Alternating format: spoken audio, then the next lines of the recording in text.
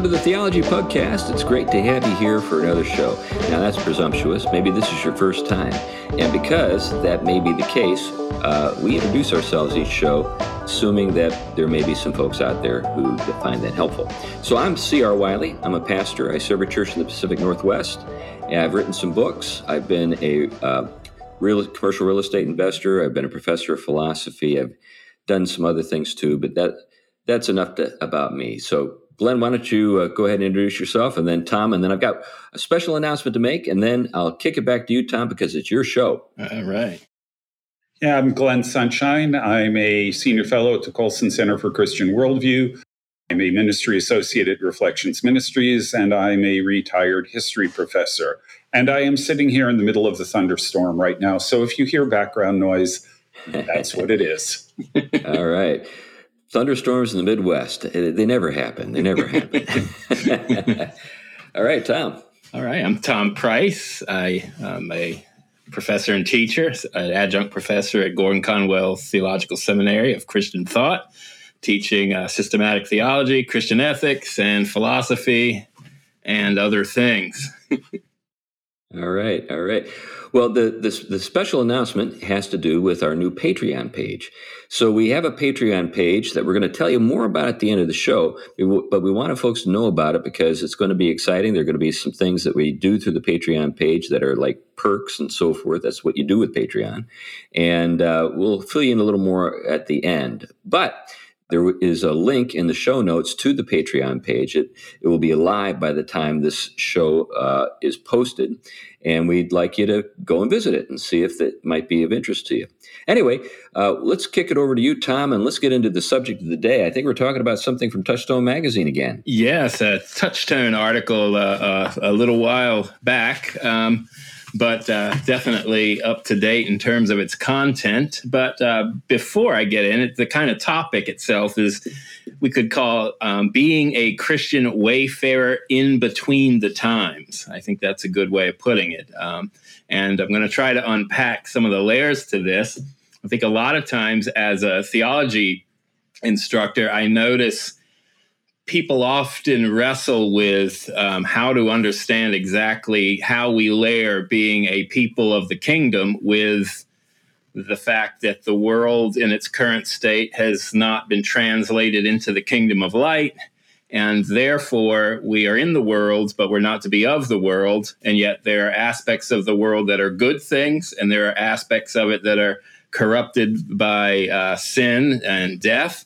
And then there's the call to bring all things, creaturely things, into conformity to Christ. So there's a lot of tension going on with those different relationships of this unique reality. But then there's also the current situation where we have a lot of just thick nihilism in our culture and in the world today, just with the recent issues going in relationship of the turning of the abortion issue back to states. I've seen an escalated level of just barbaric conversation to where the self-centered, nihilistic, ego-driven notions of the self that are the byproduct of certain strands of the modern world have become so direct and unfiltered to the point where we can really see why we are indwelling something you could call, as others have, a culture of death. That there is no meaning other than the meaning I impute to something, or that I choose to give to something. And that if not even a human being or a human life or even our embodied natures have no meaning besides that. And then there is the flip side, the despair that often goes when people come up against the wall of the reality, the consequences of the reality of that vision. I just saw, I think it was out of Canada, a young boy wrestling with some health issues signed up for euthanasia. This notion that because there's going to be struggling and suffering and there are going to be things in life, that life has no meaning, therefore no purpose, or we see it all around us, that if we're not affirmed in our self-chosen identity, somehow we are not fully human, and that we don't have dignity and a purpose as image bearers because we can't exercise a certain expression of how we see ourselves. So we're in a very dark moment. And I think one of the things that really made this article significant is because I see the church getting sucked into it. I see the weakness of, I would say, the evangelical church in particular. And I think one of the reasons for this is because it has basically tried to reframe the gospel within a setting that isn't biblical. It's a setting, as we'll see in a few minutes, that is actually what the scriptures tell us to reject. What they've done is confused our being in the world as a created order with being in the present moment, which is actually an order of darkness.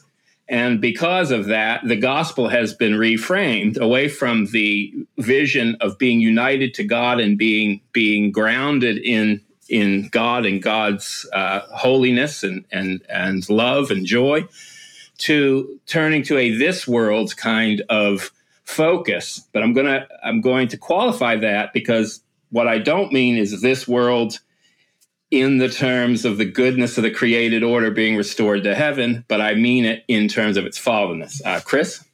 Yeah, I think there are, in my experience, two ways this gets expressed. One is in a kind of, crude, market-driven outlook, where you have people who more or less commiserate or worry about what will the neighbors think, or what will people think about us if we say something that offends them or is just forthright and true, but difficult for them to accept. So the idea is that, well, let's just kind of mute this and downplay it and then maybe sneak it in later. Yeah. The problem is they never sneak it in. I mean, I would be a little more,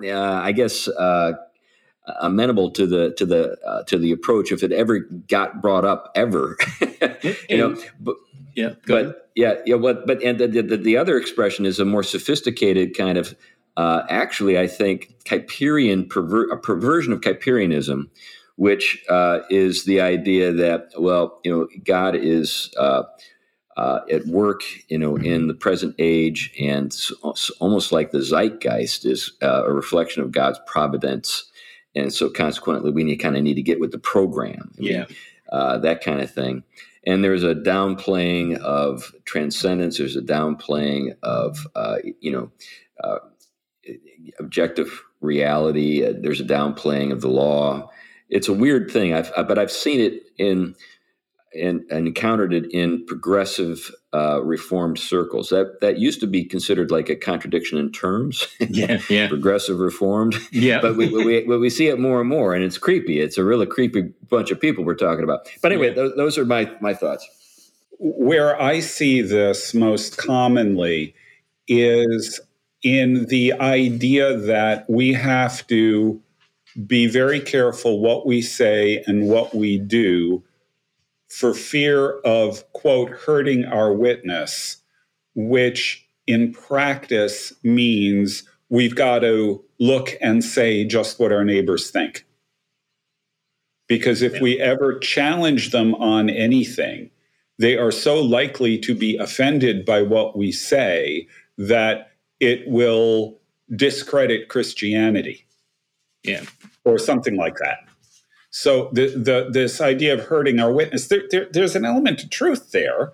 I mean, it is possible to hurt our witness by our behavior. But I think that gets exaggerated to such a degree that it basically says, hold your head down and conform to the world, and then when they give you permission, talk to them about Christ. And that's not what it is.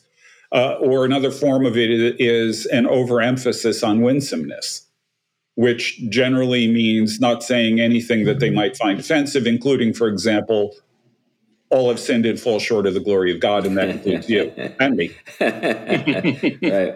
Right. Yeah, and I think one of the other areas I am increasingly seeing it, especially as the younger generation, is on the one hand talking, oh, I love God, I have a personal relationship, but I'm also now here to not only say I'm an ally, but I practice given lifestyles, and I'm celebrating pride or pro-choice, all these things that would have been incongruous in a deeper classic vision sense, and in just a clear-cut biblical sense, that there is a form to our pilgrim life as people of eternity that has a shape now which distinguishes us, but also makes us actually people of the real hope, and that's a hope of being liberated the right way, not the wrong way. And so the article, just so that I don't forget, is by a David Elliott. He wrote it. I do not have the actual issue date because it didn't somehow print, but we can post that, the actual Touchstone issue it was in. I think it's a couple years old. And he is he studies. He may be finished now. I don't know, but he's at the University of Notre Dame. He did his dissertation, or is doing it, on virtue ethics. And but he read this article called "Passing Through the Sirens: The Trials of a Christian Wayfarer in the World." And it's he really highlights, I think, some important issues that are worth really unpacking and helping us engage our time with, I think, something that is central to Christian hope. And I think really, I noticed him writing somewhere else that a lot of times our form of apologetic, it has been really good on the answering questions side and the addressing the intellectual issues and sometimes even the emotive side. But it really has done a lousy job engaging the fact that you either have downright indifference, so, okay, it's logical or it makes sense, who cares, to there's a downright anger and bitterness towards it because it seems to actually be a form of oppression because people have bought into a different notion of liberation and what it means to be a human. Something that will use all the language, the capital, the moral capital of the Christian vision, but rip it from its proper theological center. And actually, in the long run, it's really a deep form of enslavement and will lead to despair and barbarism.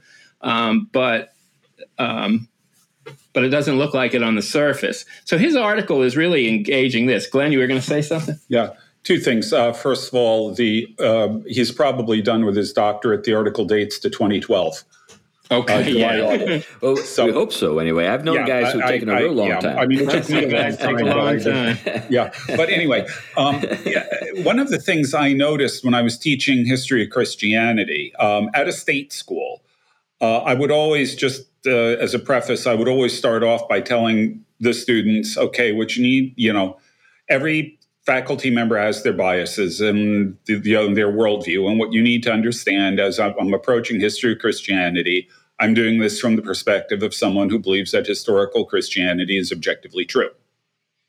You don't have to believe this. I'm not going to grade you on whether you believe it or not, but you should know that's where I'm coming from. I then assigned them the Gospels of Luke and John as their first assignment for the next day. Originally, it was Luke, then I added John too. And sooner or later, as we discussed this, I talked about the resurrection, and I would give a rather basic apologetic for why believing in the resurrection makes sense, with the justification that, you don't necessarily need to believe this, but you need to know that it's not irrational to believe it. And so I would go through, basically the question is, what happened to the body? And I would go through all of the various options and then point out that if their worldview allowed for what I called paranormal events rather than miracles, then we've got one other option, and that's that Jesus rose from the dead. Given that my worldview allows for that, and given none of the other choices make sense, that's the one that it seems to me clearly makes the best sense. Now, if you don't accept that idea, you'll have to decide on which of the other improbable explanations makes the most sense to you. But, secular university, you got to be careful how you say these things. But what sort of struck me afterwards, after I've, now that I'm no longer teaching and I have some time to reflect on this, is I think a lot of the students walked out of the classroom saying, yeah, that makes sense. And then didn't get the fact that if Jesus rose from the dead, it's got implications for their life. I think there was a complete disconnect between the apologetic and the implications for what it meant for them. Yeah, that's something worth digging into a bit. I think that we live in a time where people have a hard time making connections, generally speaking, just even at a logical level. But one of the things, we're getting at is the metaphysics of the resurrection and its implications, or the ontology of the resurrection and its implications. So, one of the things that Hans Boersma said here recently that I thought was really profound is that we live in a time in which the notion that there is a human nature has been called into question and is even dismissed by many intellectuals. Yeah, can a Christian do that? And his argument was no. If you believe that Christ is fully human, that means that there must be a human nature, right? By definition. So, and then that human nature is what we are connected with through the incarnation and by implication, the resurrection. In other words, this is all very relevant to us. Something is being said not just about Christ, but about human beings as a class. Yeah. Right. Resurrected unto life or unto death. So this is something that's connecting. One of the things too, I think we ought to get to is the title of the article. And I know maybe you're planning to get to that, but it's a reference to something from the Odyssey, and because some of our folks who may not have any knowledge about it, that we ought to explain that. But anyway, back to you, Tom.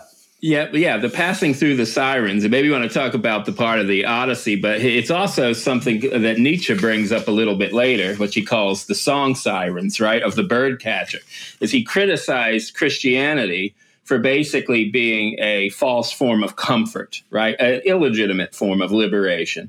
And what it was is sort of like the song sirens of the bird catcher that were sweet and would draw you in. But in the end, the bird would catch you, you'd be oppressed, right? And then you would take soft comfort in those sirens, those song sirens. That was your trade-off for a cheaper form of good. Do you want to, any of you want to take the reference to the Odyssey?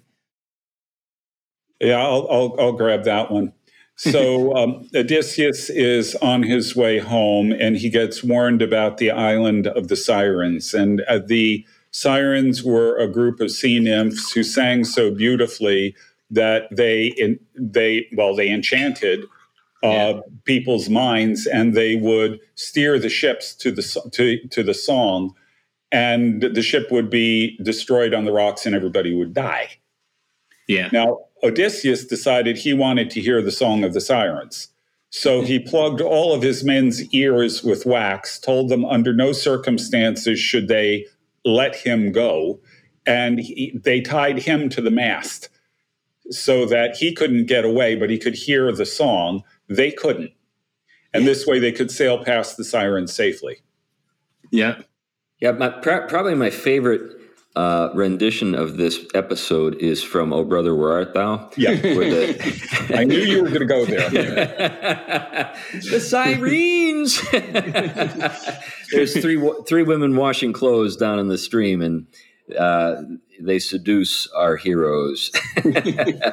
Anyway, and so this plays. I mean, I think it plays beautifully into what he's going to discuss, and especially the way in which, as Christian pilgrims in the world, there are these enchanted songs that are being sung to us that could be goods in themselves, but when they become our homeland, if you will, if we kind of latch onto them the wrong way, they become intense obstacles, and oftentimes ones that bring along with it destructive consequences. So let me back up a little bit. And what he starts the article. Oh, were you going to say something, Glenn? Just one quick note. He makes a few other references to the Odyssey in here. Yeah. And it is, just for our listeners, it is genuinely worthwhile going through the Odyssey, because every episode in it can be seen as sort of an allegory of the kinds of challenges we face in our lives now. This is one of the great things about classic literature. It can do this kind of thing for you. So he references the Lotus Eaters here. Yeah. You could talk about Scylla and Charybdis. We can talk about Circe, Calypso, all of these things. All of them are obstacles that can be allegories for the kinds of things we face in our life. So I just want to throw that one in. Yeah, and I think it's going to be a great connection, and I'll get to this, where he really taught. I think he does a great way of showing how our life as pilgrims, if you will, in the right sense of the word, can be connected to that whole classical longing that is built in adventure. Proper notion of adventure. And I think he's able to get that, the proper sense of journeying. But one of the things he talks about at the start is kind of the things that Christians are warned against early up, the three sources of temptation: the world, the flesh, and the devil. And he kind of notes how the flesh and the devil make sense, but this whole notion of the world, why such intense cautionary tones? And so he unpacks what he calls the villain of the piece. And he talks about how the New Testament speaks oftentimes terrible about something that we translate as the world. And he often talks about it in language that of contrast as well, that it's the Jerusalem from here, we are part of the Jerusalem above. Love not the world, nor the things of the world, nor the lusts, the lust of the flesh, the pride of life. Because if you love these things, the love of the Father isn't in you. But then on the other hand, you have this notion in Scripture that says, for God so loves the world. So what is going on? Well, he kind of unpacks the different senses of world that Scripture holds to, and he kind of sums it up in three senses of the world. The one aspect of the world is what we would think of as the whole created order, the universe. And this is what he would consider in Scriptures a good thing. It's created good, and this is what God so loves. The created harmonious order, the gift, the good gift. And then there's a kind of more general notion of the world that just happens to be the kind of the people of the world, if you will, or world in that sense of those whom God comes to save, right? Go and to preach, the gospel to all nations, the whole world. Matthew 24:12. But the third term, aeon, or A-I-O-N, this is a word that means epic, period, or age. And what he talks about here is that Scripture, when it's railing against the world, is typically railing against this present aeon or ion, Matthew 12:32, the one which fell into sin. The one, if you will, that is kind of at war with the created order and cosmos. That is, although it has all of the stirrings towards of desire made for eternity and union with God, has oriented those towards the creaturely rather than the eternal, and therefore brings in enslavement, idolatry, oppression, pain, sin, death, hell, the grave. This is what this present age refers to in Scripture when it's condemned. And so its dominant images are Babylon, Babel, corruption, confusion. It's distinct from the new and everlasting world to come, Matthew 12:32, in which God's kingdom becomes established undisputedly over all things. And so I don't want to get into the whole relationship, into the whole millennial issue here. I want to focus more on just what does it mean to be a Christian of the kingdom, of God's rule in the present order of things.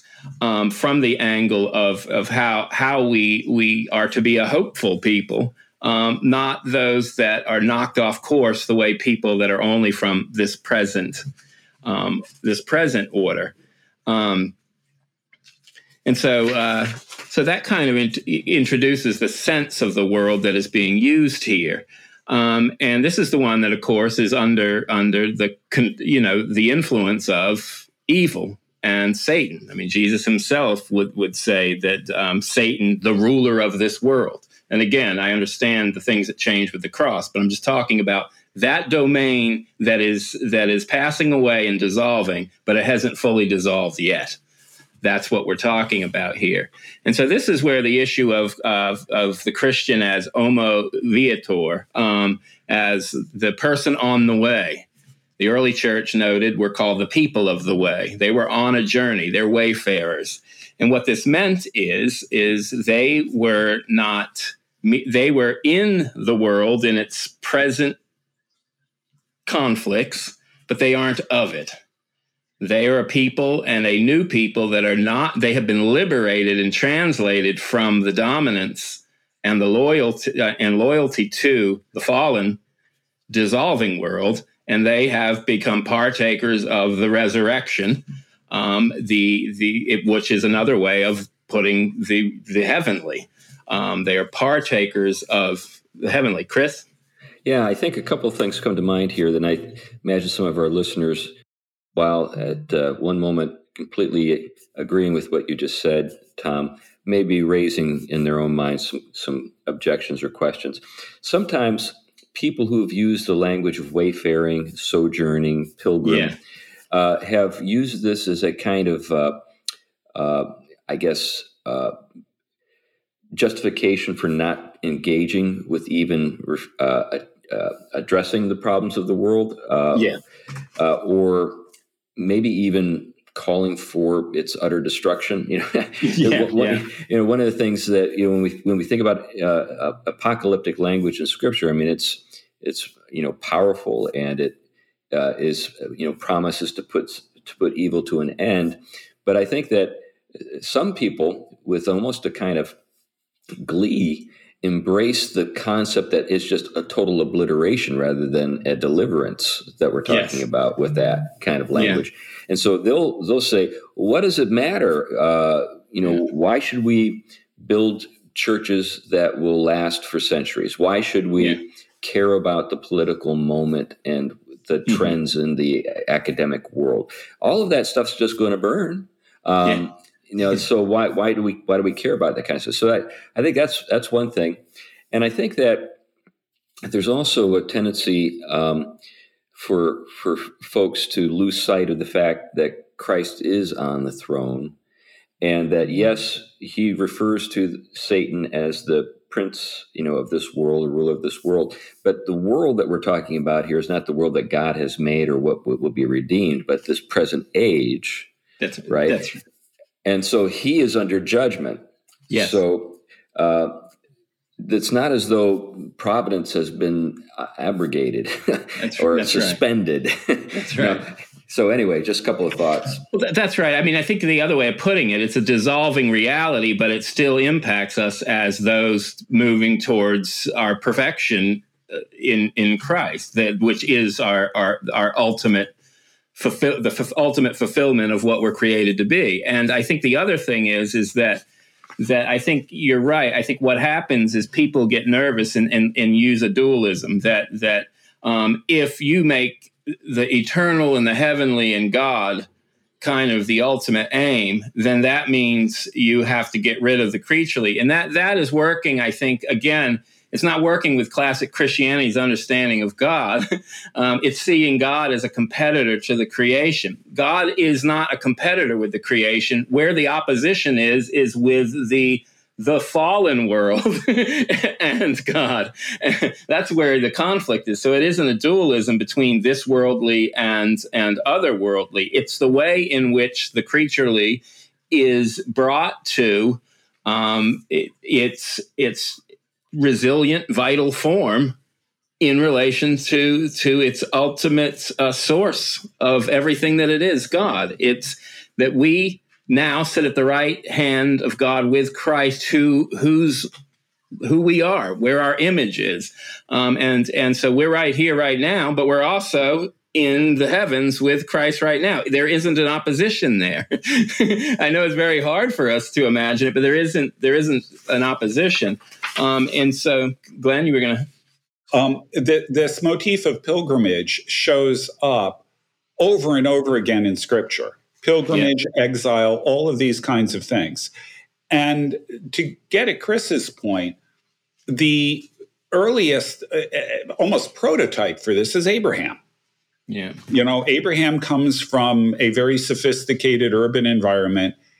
God tells him to leave it. You're going to become a nomad. You're going to become a wanderer. Go where I tell you to go. Yeah. So he's not even sure where that is. And when he gets to the promised land, the only land that he owns is his wife's grave. Now think about that. Yeah. But in the call of Abraham, he's called to be a pilgrim. He's called to be the viator, homo viator. Yeah. But the end of the call is all the nations of the earth will be blessed through you. So the pilgrimage has as its end, its purpose, its goal, the blessing of all the nations. So you can't draw a distinction, the kind of thing that Chris is saying, the problem that with a lot of uses of sojourner or pilgrimage language, you can't draw a distinction between homo viator and living an active life in this world, seeking to carry out the blessings that God has promised to the world through Abraham. Yeah. Yeah, and I think one of the kind of errors that go on, and I know in theology talk, is sometimes you'll have something we often call eschatological naturalism. And that's one that basically God is an instrument for bringing about a peaceful, blessed order, so that God is instrumental and not central.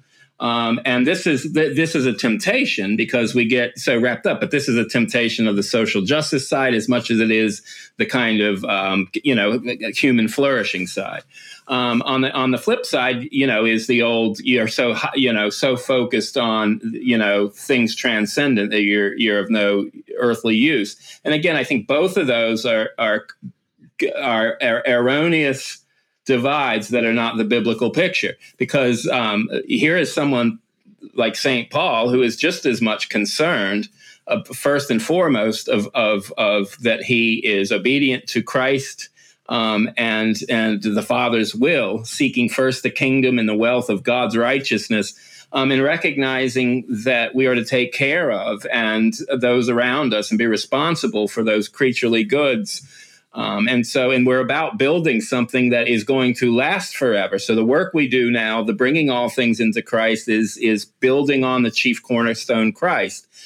So I think this is why this is, I think, very important.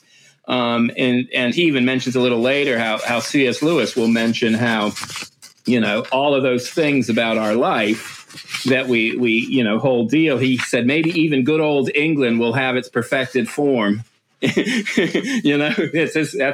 significant to him. He's English in its whole history. So these things aren't incidental, but they aren't the central thing. It's that we get to be in union with the eternal God whose image we bear, and the whole of creation therefore flourishes itself when we, the sons and daughters of God, are oriented towards the Creator the right way as priests of creation. And so this is what it means, though, to be this in between times where there is struggle, there is opposition, but it isn't defeating, right? It's the means through which we're being perfected. We're developing the virtues that bring stability and vitality to our lives, the lives of those who remain after us, but ultimately readying us for the kingdom. And so one of the things he talks about, he goes back to how big it was also in the medieval period, where that term, the Christian pilgrim, the wayfarer, really came into its own. And he talks about the way that we're in the world, not of the world. And that's just talking about our grounding and our center, right? And he talks about that the convert is no longer homo error, right? A lost wanderer in darkness, in sin, under that satanic delusion, no longer in blindness, but now a pilgrim, a wayfarer, one who sees the light and it follows that light through the places that it shines through in the gospel and in scripture. And so then there's this journeying adventure, what he talks about. And this is us pushing us towards our perfection and the bringing of all things into their elevated state in relationship to heaven, to God, their eternal source. And so that's kind of what's going on there. But he talks about the way in which this has a concrete shape and form in this life. And this is what virtues are all about, developing certain kinds of habits. There's habits of grace and just our natural gifts that we cultivate. That's what discipleship is. You're cultivating these things so that they become rooted in us in a way that we're bringing all of ourselves into subjection to Christ, right? And so that's what these do. So there's a text he'll use in a later book, the author, where he talks about the biblical call to rejoice. Again, I say rejoice. And he talks about how being a happy people, a joyous people as pilgrims, even in a suffering world, how even when you go through persecution, you count it all joy. So there is this habit of practicing rejoicing and thankfulness and gratitude, because when that habit is not being cultivated, we leave a vacuum. And guess what fills it? The vices, right? One of which is despair. And this is what I think we tend to see with a lot of these Christians that are jumping off board and running with the trends today, because it's become trying and challenging, so it therefore doesn't get pursued much deeper. And so this is where the rest of the article goes, the wayfarer's expectations. And he looks at these different sirens in the world that are almost like these beautiful sounds that come through and try to tempt us. And then he talks about the way the church is to counter it with the actual virtue that replaces those vice. And he says there are good things in the world, these little, he calls them inns, these little stations on the way. We would call them pubs, right? And these little pubs are great for still celebrating the goods of creation in a responsible way, but they become bad when we latch onto them, as Augustine would say, when our loves start to love them the way different than the kind of objects they are. And so when we do that, therefore we become enslaved to them. We become, think of any kind of drug addict, right? They try this thing and it gives them such a feeling that they start to relate to it the next time in a way with an improper affection and love for it and desire for it, to where they're given over for it. And so these are the things he calls sirens of the world. And he talks one of the siren of wealth, where it's not bad to have wealth, but it's bad for wealth to have you. But he sort of talks about the way in which the siren says, "Cursed are the poor, for theirs is not the kingdom of the world." But the person on the way, who is waylaid by mammon, is told to fight back through almsgiving, right? So there's your virtue that gets their almsgiving, a charitableness, the practices of charity that help cultivate you to be the kind of self-giving love that Christ has. And it creates something that prevents the void jumping in and greed filling that. And I think the one you mentioned earlier was this notion of kind of persecution. This kind of, the church fathers would talk about oftentimes that the Roman soldiers carrying off Christians to lions was kind of a symbol to scare Christians to basically shut up. And he talks about the way we have soft persecution today that tries to prod the wayfarer off the road by making them afraid to witness out of season, and talks about something like, when you'll end up losing your job or you'll get, kind of ridiculed for taking a hard stand for Christ, the kind of cancel culture we see. And he kind of shows the difference between the wayfarer versus the one tempted to accommodate, and all to avoid persecution. Chris? Yeah, this has gotten me thinking a little bit about the situation we find ourselves in which virtue, in the sense that a set of cultivated behaviors or an outlook that is the result of really hard work and God's grace in helping us to develop these things, this kind of second nature, is up against some real, I guess, headwinds, not just in the world, but even in the church. So like one of the headwinds that you know, it comes to mind for me is we've talked about this ad nauseum, kind of the vision of the natural that we owe to Rousseau. This kind of spontaneous, kind of almost thoughtless way of sort of thinking about what's natural. So what's natural is the thing that you don't cultivate, or it just happens. And that's in a world in which we live, that's your true self. So you don't really know yourself all that well, but you do know there's certain stirrings in yourself, and that you have to identify with those stirrings. Because that's the true you. That's the natural you. And any effort to, I guess, curb or direct or anything like that, that's socially constructed. You know, that's something that's oppressive. That's something that is keeping you from being the real you. And so there's that. And that, you know, it's just nuts. I mean, perhaps the best way to demonstrate how nutty it is just sort of let it play itself out. And when it ends up happening, of course, is people find themselves mutilated and childless, and it just leads to death. And we're seeing that sort of play out right before our eyes in our society right now. I think 20 years from now, there are going to be so many class action lawsuits against drug companies and just you know, medical authorities. It's just going to be unbelievable. We're going to see people who were transitioned when they were 5 years old suing their parents for not intervening. I think that's going to happen.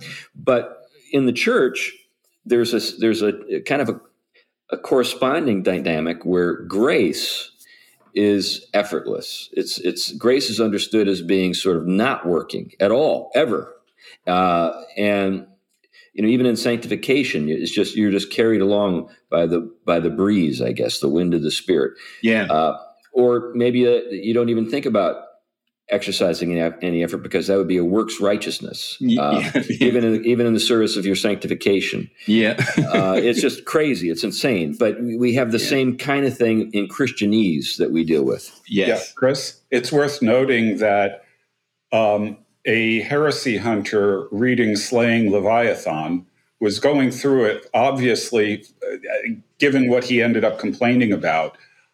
He was going through it, obviously, to find some reason why he could dismiss me, because after all, I was published by the Evil Canon Press. And what he hit on is I said that Reformed Christians believed that we were justified by faith, but that faith inevitably resulted in good works. And because of that, I'm a heretic. That's right. Yeah. Well, it's a hyper grace thing. You're right.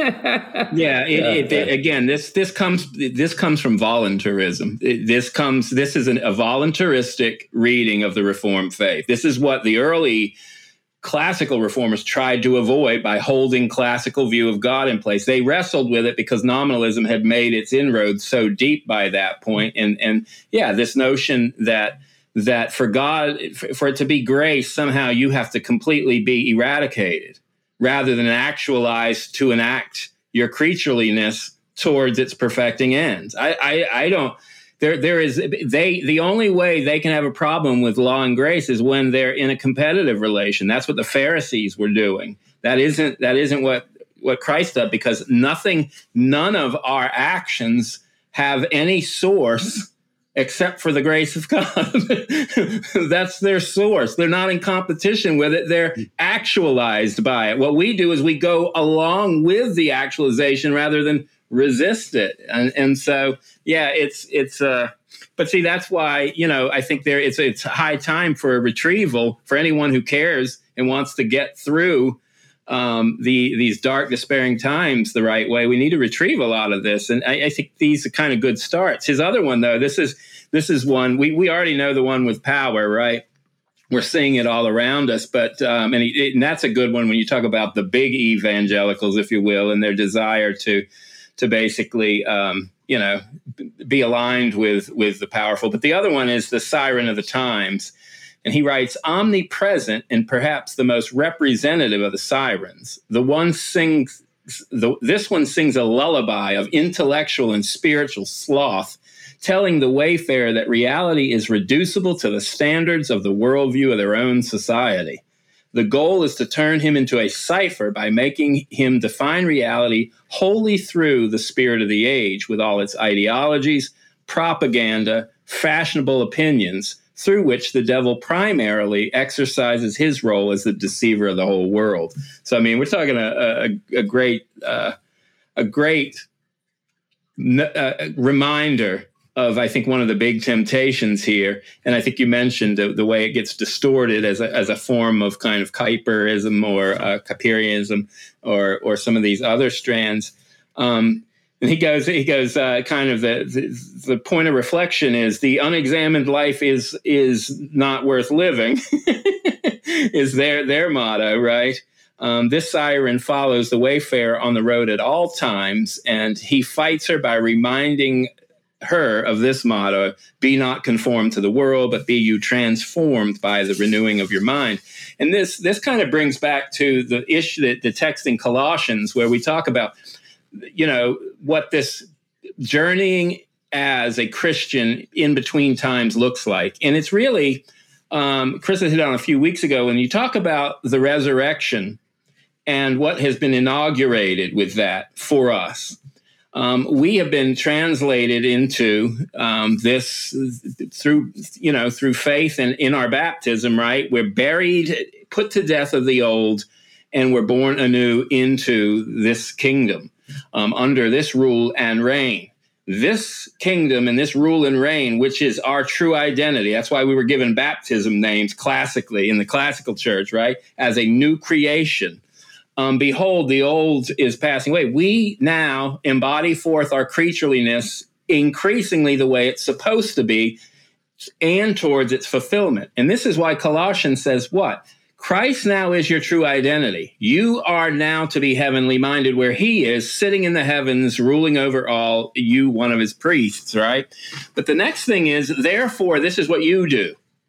You put off these things that belong to the old order, and you cultivate these things that belong to the new, right? And of course, these things are also, when we're oriented towards who we truly are as people of the kingdom of light. This, of course, the fruit is the fruit of the Spirit. And so this is the cultivation of the ground that allows that fruit to grow and flourish, versus putting obstacles in its way by gravitating towards the lust, in things of the old world. And so this is kind of what he will talk about here. This becomes a struggle that oftentimes we're tempted to kind of say, it's too rough. Let's just have a kind of antinomian kind of Christianity, or it's too rough wrestling with my own lust. So why don't I just give in, embrace the spirit of the age and say, well, Christ loves everyone, gave me this identity as someone who happens to live a lifestyle that everywhere in Scripture condemns, but because God is love and love is love, therefore I don't need to struggle against it. And he talks about the way that Christian hope is the struggle is worth it and the giving in isn't worth it. And I think that's really the, important take. Glenn? Yeah, one of the things that Ken Boa pointed out to me at one point, he said, good habits you have to work to maintain. Bad habits you don't. And if you don't work to maintain your good habits, your bad habits will assert themselves. And this is sort of the point that the continuing presence of sin, not sins plural, sin as a principle in our life, the continuing effects of the fall, even after redemption, mean that we have an inevitable entropy, an inevitable tendency to fall back into these things. And what we're called to do is the opposite. Yeah. But the opposite requires work. It requires persistent, consistent effort to progress in the virtues. If you look at 2 Peter, he talks about make every effort to add to your faith knowledge and so on, this long list. And he ends it with, because if these things are yours and increasing, they will keep you from being unfruitful. So but you have to make every effort to do it. Yeah, I think related to that, Glenn, is kind of timeline or a sense of the past. One of the problems that we face today is lots of people don't know what happened 20 years ago, let alone 200 years ago. And there is also a sense in which many of the great minds in antiquity, those sages, had learned some lessons by watching, things play themselves out. So there are many things today that people are celebrating and take pride in, if you get my drift, which even pagans in the past condemned. Why did they condemn them? They had enough light just through nature, through God's common grace as it works its way out in nature, to know how the stories end. If you give yourself over to this stuff, this is how it ends. And so they had records. They saw it happen in cities and in civilizations, and they remind themselves of that. Today, it's almost a virtue, weirdly, to not have a memory, to not even know your own past, let alone the past of people in the past. And so people are just incredibly naive. I mean, you look at the stuff that people are celebrating in Pride Month and taking pride in, it's insane because they just don't know anything about anything. And interestingly, I just make this quick point. Interestingly, I think it's one of those areas that I think if you're like a consistent Darwinian, you must be radically puzzled at this point, because it is completely the antithesis of the survival and continuance of your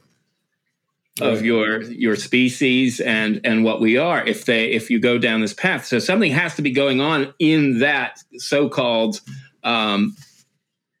environment for them to make a humanity almost turn in on itself. And it is such a place at which the doctrine of sin is clearly, the self-destructiveness that we have that isn't a part of our survival. It's not merely about our environment, but it's something intrinsic to us, is on full display. Anyway, Glenn? Yeah, I got to make a comment about the Darwinian thing. If you are a consistent Darwinist, you have to say that the conservatives are the ones who have the evolutionary adaptation because they're the ones who are having the children. That's it. It's clear in a Darwinian argument, you got to go there. But where I was going to go was a history thing. A lot of people, sort of assume that Greece sort of was universally really open and tolerant of homosexuality, at least among men and so on. No. The Greeks, up until Alexander the Great, many Greek cities accepted what we would call pederasty, but they thought homosexual activity among adults was shameful. And Plato very specifically condemns it. And these kinds of things are covered up or ignored or completely forgotten by people who hold up Greece as this model culture for sexual liberation, at least in terms of homosexuality. Yeah, and unfortunately, we have people in the Christian world who just go right along with the misrepresentation and it failed to sort of take advantage of the fact that there is another witness outside Scripture to some of the just basic commonsensical moral realities that we have to deal with in our world. Yeah, and the other thing to remember is that our modern concept of homosexuality is a very, very modern concept. In the past, they thought entirely in terms of behavior, not orientation or anything like that. So that someone who was engaged in homosexual activities would almost certainly be married and have children. Right. because that was the single driving force for almost all cultures and almost all of human history, was the family, promoting the family's interests, promoting the family's name, promoting the family's wealth, all of these kinds of things. Very, very family and therefore children oriented. And the same-sex activity that took place as sort of something on the side, because everybody was expected to have children. And that was just sort of a normal course of things. Yeah. Yeah. And so, yeah, I mean, I think what you see is the way in which the various issues that the church faced in the past, it continues to face, obviously, even though these things change and their definitions do. But he has a really neat talk on, the siren of vanity. And I think this is, the final one where this is kind of where the elites kind of are tempted. The siren sings to the wayfarer the most powerful and subtly deadly of the world's songs, that of pride, felt in belonging to a superior or exclusive club. And we see this in all these, references. The group may preen itself on its spiritual, intellectual, cultural, natural, or other pretensions. We may be the Pharisees versus the rabble, the Greeks versus the barbarians, whatever group it is. Ambition to get into or move up in such a group becomes a temptation. And I see this especially with the younger people who grow up in evangelical churches, probably thinly discipled, but, enough to at one point embrace the Christian faith. They go to regular high school, and it's cool now to be in one particular elite group or one pride group or identity group that is being celebrated each month, which is, these things are purposeful. They're to create the popular attraction, to draw especially the young into them. And it becomes a lure. And then the church goes along with it too. Well, we don't want to be those uncool people over there. And we've talked about this enough, but this again is where the siren's malediction is, "Cursed are the poor in spirit, for theirs is not the kingdom of this world."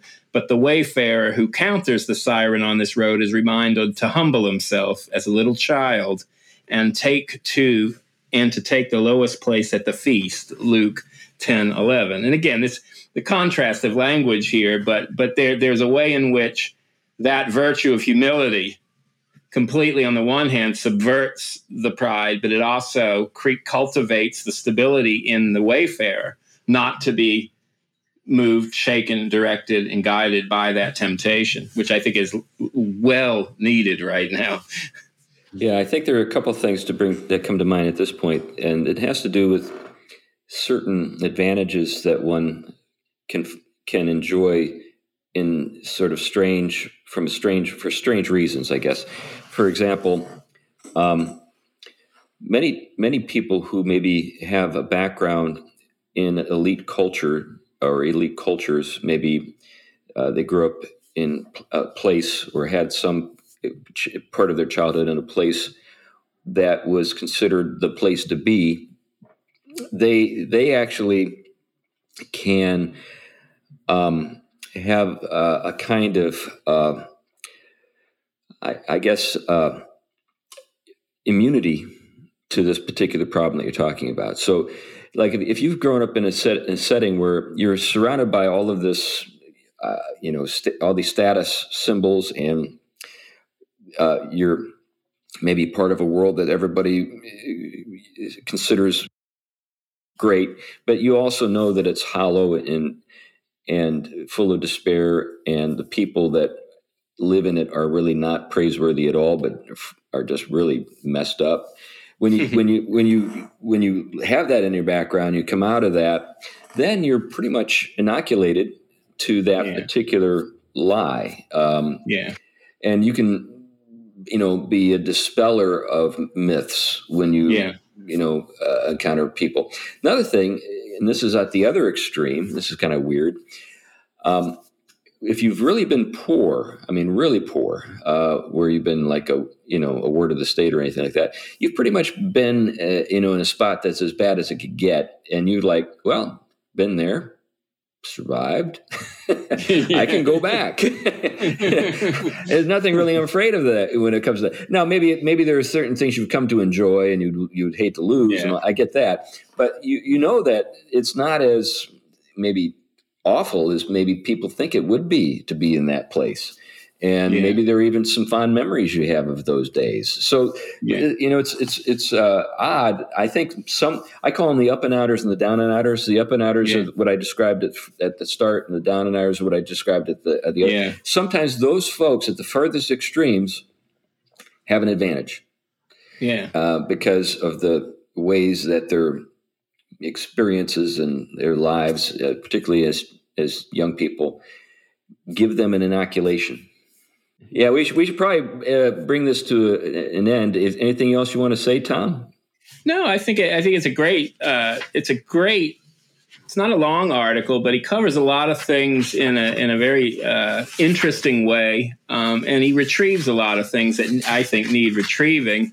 And there's a lot to build on from this. I myself got a few ideas just for something the book I'm working on now to kind of bring this stuff into tangible places where the church and we as Christians confront things, and the hope, the virtue of hope in particular, the way in which our transcendental vision, grounded in the ability to commune with the living God in Christ, is not something. The theology is not something to bracket out of the vision. It's something to take hold of every dimension of it. And this is how we redefine our anthropology, who we are as Christians and how we live in the world. And I think that was a big take from it.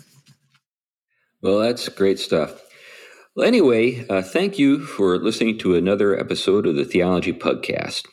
And we want to say a special thank you to a donor that just this week gave a very large gift to the podcast. It was unsolicited, just kind of came out of the blue at a good moment. And people do that every once in a while. And we really, really are glad for that. And anyway, this is a nice kind of segue to talk about the Patreon effort that we've gotten off the ground.